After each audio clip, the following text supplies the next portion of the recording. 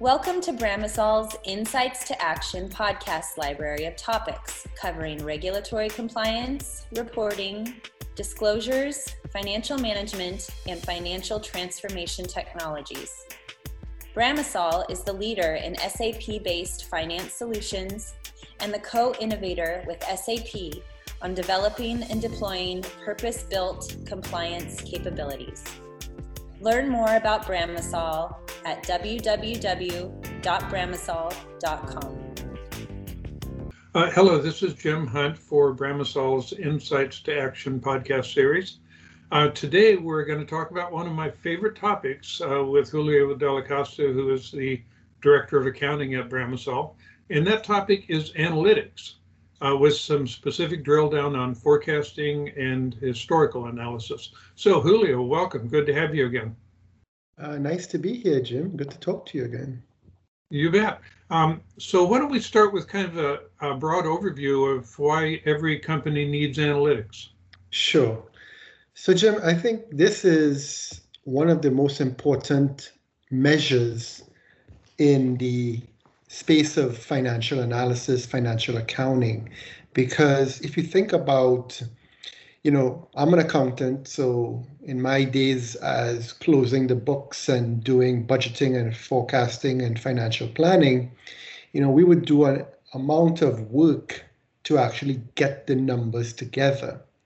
Once we had the numbers together, we would distribute it to various executives within the company and various interested parties, such as, the CFO, the CEO, the VP of sales, VP of operations.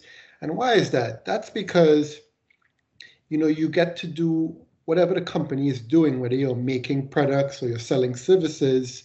At the end of the day, how you do that is very important. But what's more important is how you show that. How is the activity reflected? And the activity is reflected in the numbers. So in the old days, you would put together a financial package.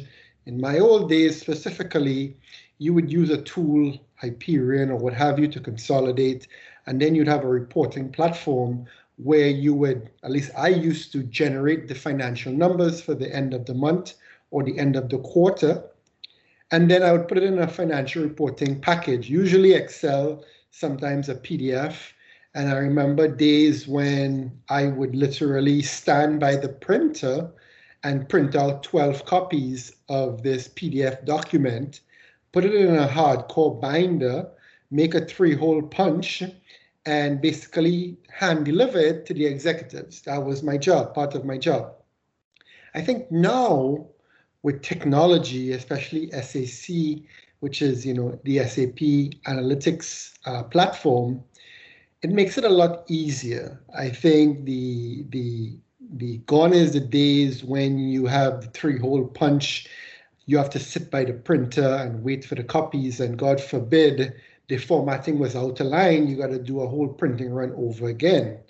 So now you have this platform called SAC Analytics, where you basically, after the accounting team has actually closed the books, you can start running your own reports. So what you see is enablement using technology where executives or anybody in the company, from the staff accountant to the CEO, they have their own platform and they can go into the technology and run their own reports.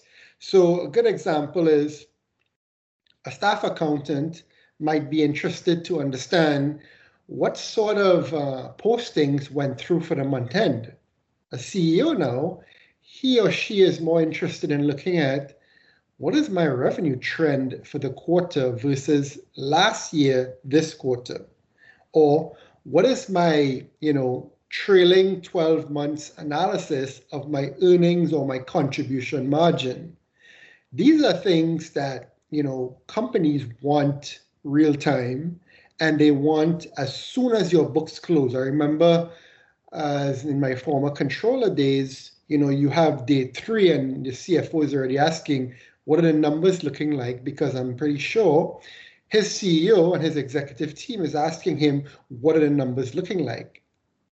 SAC enables that to get real-time reporting, and not only real-time reporting, but now you can slice and dice the data however you want it. So in the SAP space, Bramsol provides revenue, treasury, lease accounting, but now we're dipping our toes into the space of overall financial analytics for any company, financial performance analytics.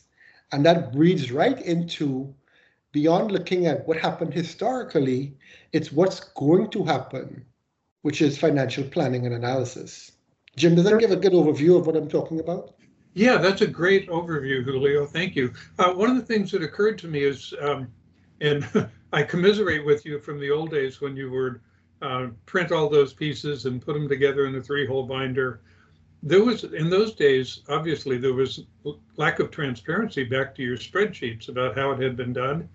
Exactly. And one of the things that, we talk about a lot is that single source of truth concept with analytics that's integrated and spans all of the native data sources.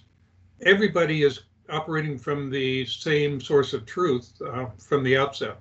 Exactly. I think that's very important, Jim. You bring up a really good point, because in my old days of that, 3-hole punch, doing the print runs, when I presented that package in my 3-hole punch binder to the executives, you're exactly correct. There was no way to really tie what I was presenting in this PDF that I generated from Word and Excel to the actual numbers that are coming out of the system.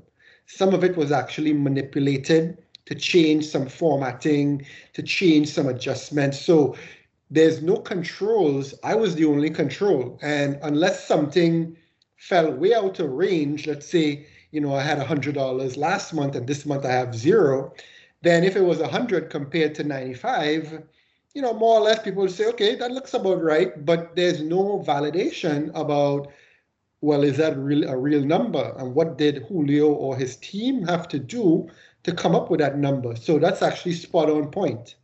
Yeah, or if they wanted a slightly different drill down view, exactly. You and your team would have to go back and research that question and create it for them. Whereas with integrated analytics, you can just help them with their dashboard to focus on what they're interested in. Yes, exactly. And I mean, if you think about analytics is just a fancy word, which is basically financial number analysis. Analytics spans the whole world. You can use analytics in my old days working in the oil field industries, companies use analytics to look at their operational efficiencies from, how much oil was coming through the pipeline to, health and safety analytics. But what we're actually focused on, and I'm focused on, is financial analytics, which is looking at the financial performance of the companies from the general ledger data coming from accounts payable, accounts receivable, general ledger into a consolidated financial picture of that company. So looking at things like cash, accounts receivable, return on equity, return on capital employed, EBITDA, EBIT, net contribution, gross contributions, all of those financial analytics that, if you line those metrics up, most companies, what they would do is at the end of every month, you would have a set of data points that you're looking at. And you're looking at trend analysis to say, over the last 6 months, over the last 9 months, over the last quarter, and you're comparing that to prior year's quarter, the last 5 years, and you're creating these cool graphs and trends. And if you like bar graphs or you like, whatever trend you like, you have this nice chart in front of you that gives a picture of something in a couple of seconds. So if you think about earnings before interest and tax, EBIT, a lot of companies like to start with that analysis because, you have a picture and pretty much, Jim, if it's going in up, you can tell right away. If it's going down, you can tell right away. And the name of your podcast is Insight to Action. that's going to give you a lot of insight to action, and that's the power of real analytics. Great foundational overview. Let's dive into how analytics can be used for forecasting. Yes, very important, because, a lot of companies are very interested in, tell me how I did. But a lot of CEOs, I realize and I find, is they don't care too much about what happened in the past. What happened in the past is really for accountants to put together the historical picture. And we're really good at that. But I think what CEOs, and especially if you're a public company and you follow Wall Street and they have all these buy-side analysts, sell-side analysts, the analysts, they're really interested in the future. What will the company do? And what is the guidelines and what is the estimates that they're giving out? A lot of companies give out quarterly estimates for the next 12 months, 24 months, 5 years in advance. And what do you think about that? You think about analytics, and analytics builds upon the historical background of any company. So it takes historical performance and it layers upon putting in your budget and your forecast into this analytics tool, what we call SAC, and basically gives you a number of indicators. So in forecasting, what you're doing is you're taking, I guess the most common people use is the trailing 12 months. They use the trailing 12 months analytic, and they can use that for revenue, for gross margin, for net profit, whatever you're using. And they use that as their starting point for their rolling budgets. When I talk about rolling budget, there's two differences here. The first one is your budget. Your budget is your annual forecasting plan. So you usually have a 12-month budget, and that turns into a longer term budget, a 5-year budget. Then layered on top of that, you would have your rolling forecast. So companies, especially big ones, some companies reforecast, as we call it, every month. They reforecast every quarter, and they reforecast every 6 months. So what does that do? So you're going to start with your budget. So at the beginning of the year, like right now, you're going to have a 12-month budget. At the end of March now, you're going to compare what did I do versus my budget. But then, maybe I'm doing better than my budget, or maybe not so worse than my budget. So what companies do is you have a reforecast process where you say, you know what, I know I'm not going to make my budget this year, so let me reforecast down closer to my actuals because certain things have happened. Maybe COVID, maybe, or maybe you forecast up. You maybe want a big contract in Q1. So what you're trying to do is track as closely as you can to your budget, but then you reforecasting to get more nuanced into what's actually happening in the business. Because if you think about budgeting happens a quarter before you get into the new year. So most companies have finished their budgeting by the end of the last year, which, like if in this example, we would have finished our budgeting by the end of November, early December of 2020. So a lot of things could have changed in my industry. So you're trying to do a reforecast to get closer. So the good thing about SAC Analytics is you can do all of that process within the tool. You can get your trailing 12 months. You can get your actual budget in, and then you can do your reforecasting. And then there's a lot of neat analytics that you can do. What am I doing for my actuals, for my budget, for my reforecast? And then really come up to fine tune how is the company really doing? And that's the power we see of the FP&A tool within the SAC Analytics environment. Thank you. It sounds like if your historical data is rich enough, as you accumulate it and you get it, you build a base in the analytics system, there's a lot of also modeling that you can do looking forward. Like if you anticipate your product mix or your gross margin is going to change, or you're doing a facilities expansion, you can model those based on real data rather than just kind of a guess. And that's exactly what we're trying to become, Jim, is trying to become more accurate. We're trying to become more real time, because big things happen to companies all the time. You know, if you think about last year around this time, COVID was just starting up. And then we have many companies, you know, were negatively impacted by COVID. On the flip side, we have many other companies who were positively impacted by COVID, such as Zoom, you know, the real-time video company. We have software as a service boomed last year. And it's important to really reforecast, because especially if you're a public company, what you're doing is you're giving, we call it the street, new estimates.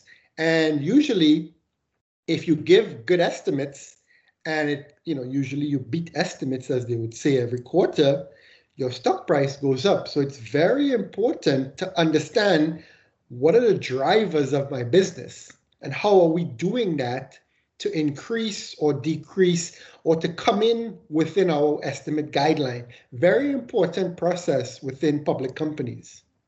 Yeah, and when you consider that, you know, as so many people say, the stock market is a forecasting mechanism, Yep. Then you really want to be able to provide accurate data to enable analysts and investors to do that forecasting with you. Absolutely. Let's talk a little bit more about historical. You've touched on it some because it's such an important baseline for forecasting, but any other issues with historical analysis and how you'd use it and why it's important?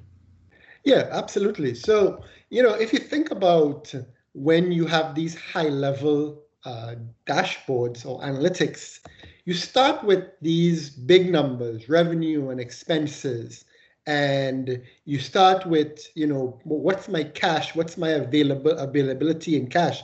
But if you think about it, you know, companies want more than that. You know, you have different audiences. So when you start getting down to the CFO and you start getting down to the director of revenue accounting, what's more important than analytics? And, you know, what I find very interesting is there's this tool within the SAP space, and it's called the Growth and Performance Dashboard. And when I say that, it means that if you look at sales or revenue is driving a certain amount of performance. But then the next question comes into play is, well, why? Why did my sales go up? You know, is it because of growth? Is it because, what is the driver of that sales? And the neat thing about this tool, I wish I could show you actually on the computer, but there's actually something that SAP uses called the growth effects. So what can drive revenue, Jim? There's volume. If I sell a lot more product, or let's say I increase my price. Well, what is my mix of volume and price? Those are the things that are very important to a revenue team that tells me, you know, did I have a volume variance or did I have a price variance or did I have both? Sometimes if you're lucky enough, you increase price, your volume goes up. Usually if you increase price, maybe your volume goes down. But if you increase price enough that doesn't have a negative impact on my volume, then I am increasing my overall revenue. Those are very important variables that companies want to know. And that tells you about the efficiencies of my revenue growth. Is it because of volume? Is it because of price? And more importantly, what products are increasing in volume? What business units? What are the countries where I've had the highest growth?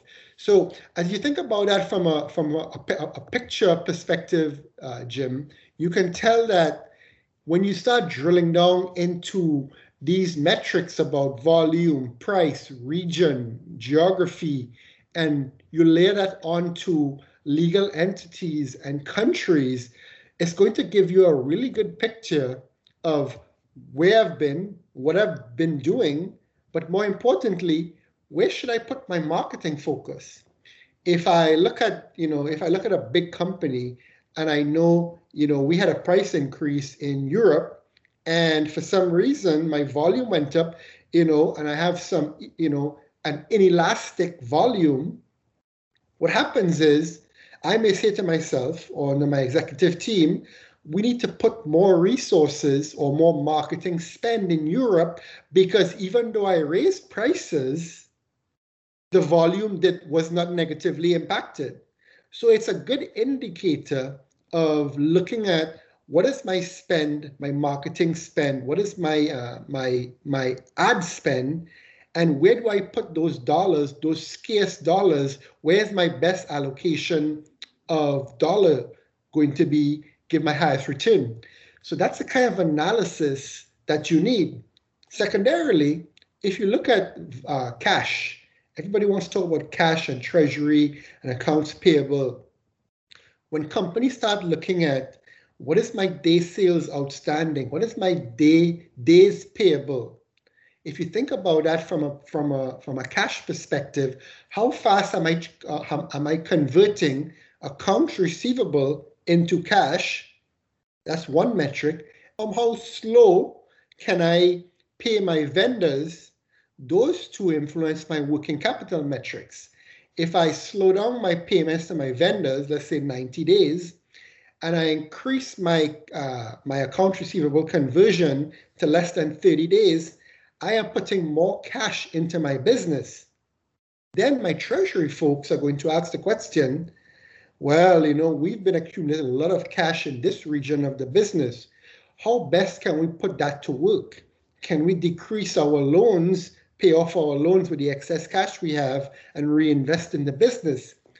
I mean, Jim, we can talk about this for days upon end, but that's some of the power of understanding what are the drivers of your business and how can I best allocate resources within my business. Great overview. Thank you. In the few minutes we have left, let's talk a little bit about what companies can do to get started. And also, if you could, maybe address, if I'm a listener, a CFO, and I've got multiple legacy systems, maybe I've been doing a lot of M&A activity or something, talk a little bit about how SAP Analytics can address heterogeneous multiple legacy platforms. Yes, good point, Jim. I mean, SAP fully believes that SAC Analytics is the way of the future. It's the way that companies look at, manage, and allocate resources in their businesses. And if you think about it, we in Bramisol are fully behind this initiative. In fact, we are fully involved in analytics, not just in overall financial analytics, but in all our key areas of revenue recognition, of leasing, of treasury, and S4. And to answer your question specifically on if you have a multiple entity platform and they're using different, general ledgers, different ERPs, they maybe have JD Edwards in Europe, they have SAP in the United States. SAP Analytics is a great tool to feed all the numbers from these disparate systems into this analytics platform. Because what's going to happen is you're going to have a consistent stream of data coming into this platform, and revenue is revenue all over a company. Whether you get the revenue out of JD Edwards or Dynamics or SAP, the neat thing about SAP Analytics is you're feeding these revenue sources or cash or treasury needs or AR, AP, or anything, any financial number into this analytics platform. And then once it's there, the data becomes homogeneous. The data becomes equal and consistent. And then you start mining the data for insights to action. And that's the beauty of this tool. That is great. And just a thought, we should do a future session on using analytics to streamline M&A integration activity. Definitely we should. And more to come. We will be doing webinars on the analytics offering from SAP in the SAC Analytics platform, and we will be applying that to our space as well in the revenue, treasury, and leasing spaces as well. I think it's a great offering. I think any CFO, CEO who wants insight to action and wants to have actionable questions back to his business teams needs SAC Analytics.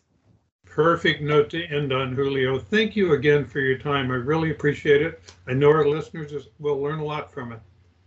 Thank you, Jim. Have a good day. Thank you for listening to this episode of Bramisol's Insights to Action podcast series. We hope that you found it helpful. To ensure that you never miss a future episode, you can subscribe to Bramisol at iTunes or wherever you get your podcasts. For more information about Bramisol and detail on our solutions for compliance optimization and financial transformation, please visit www.bramisol.com or email us at info@bramisol.com.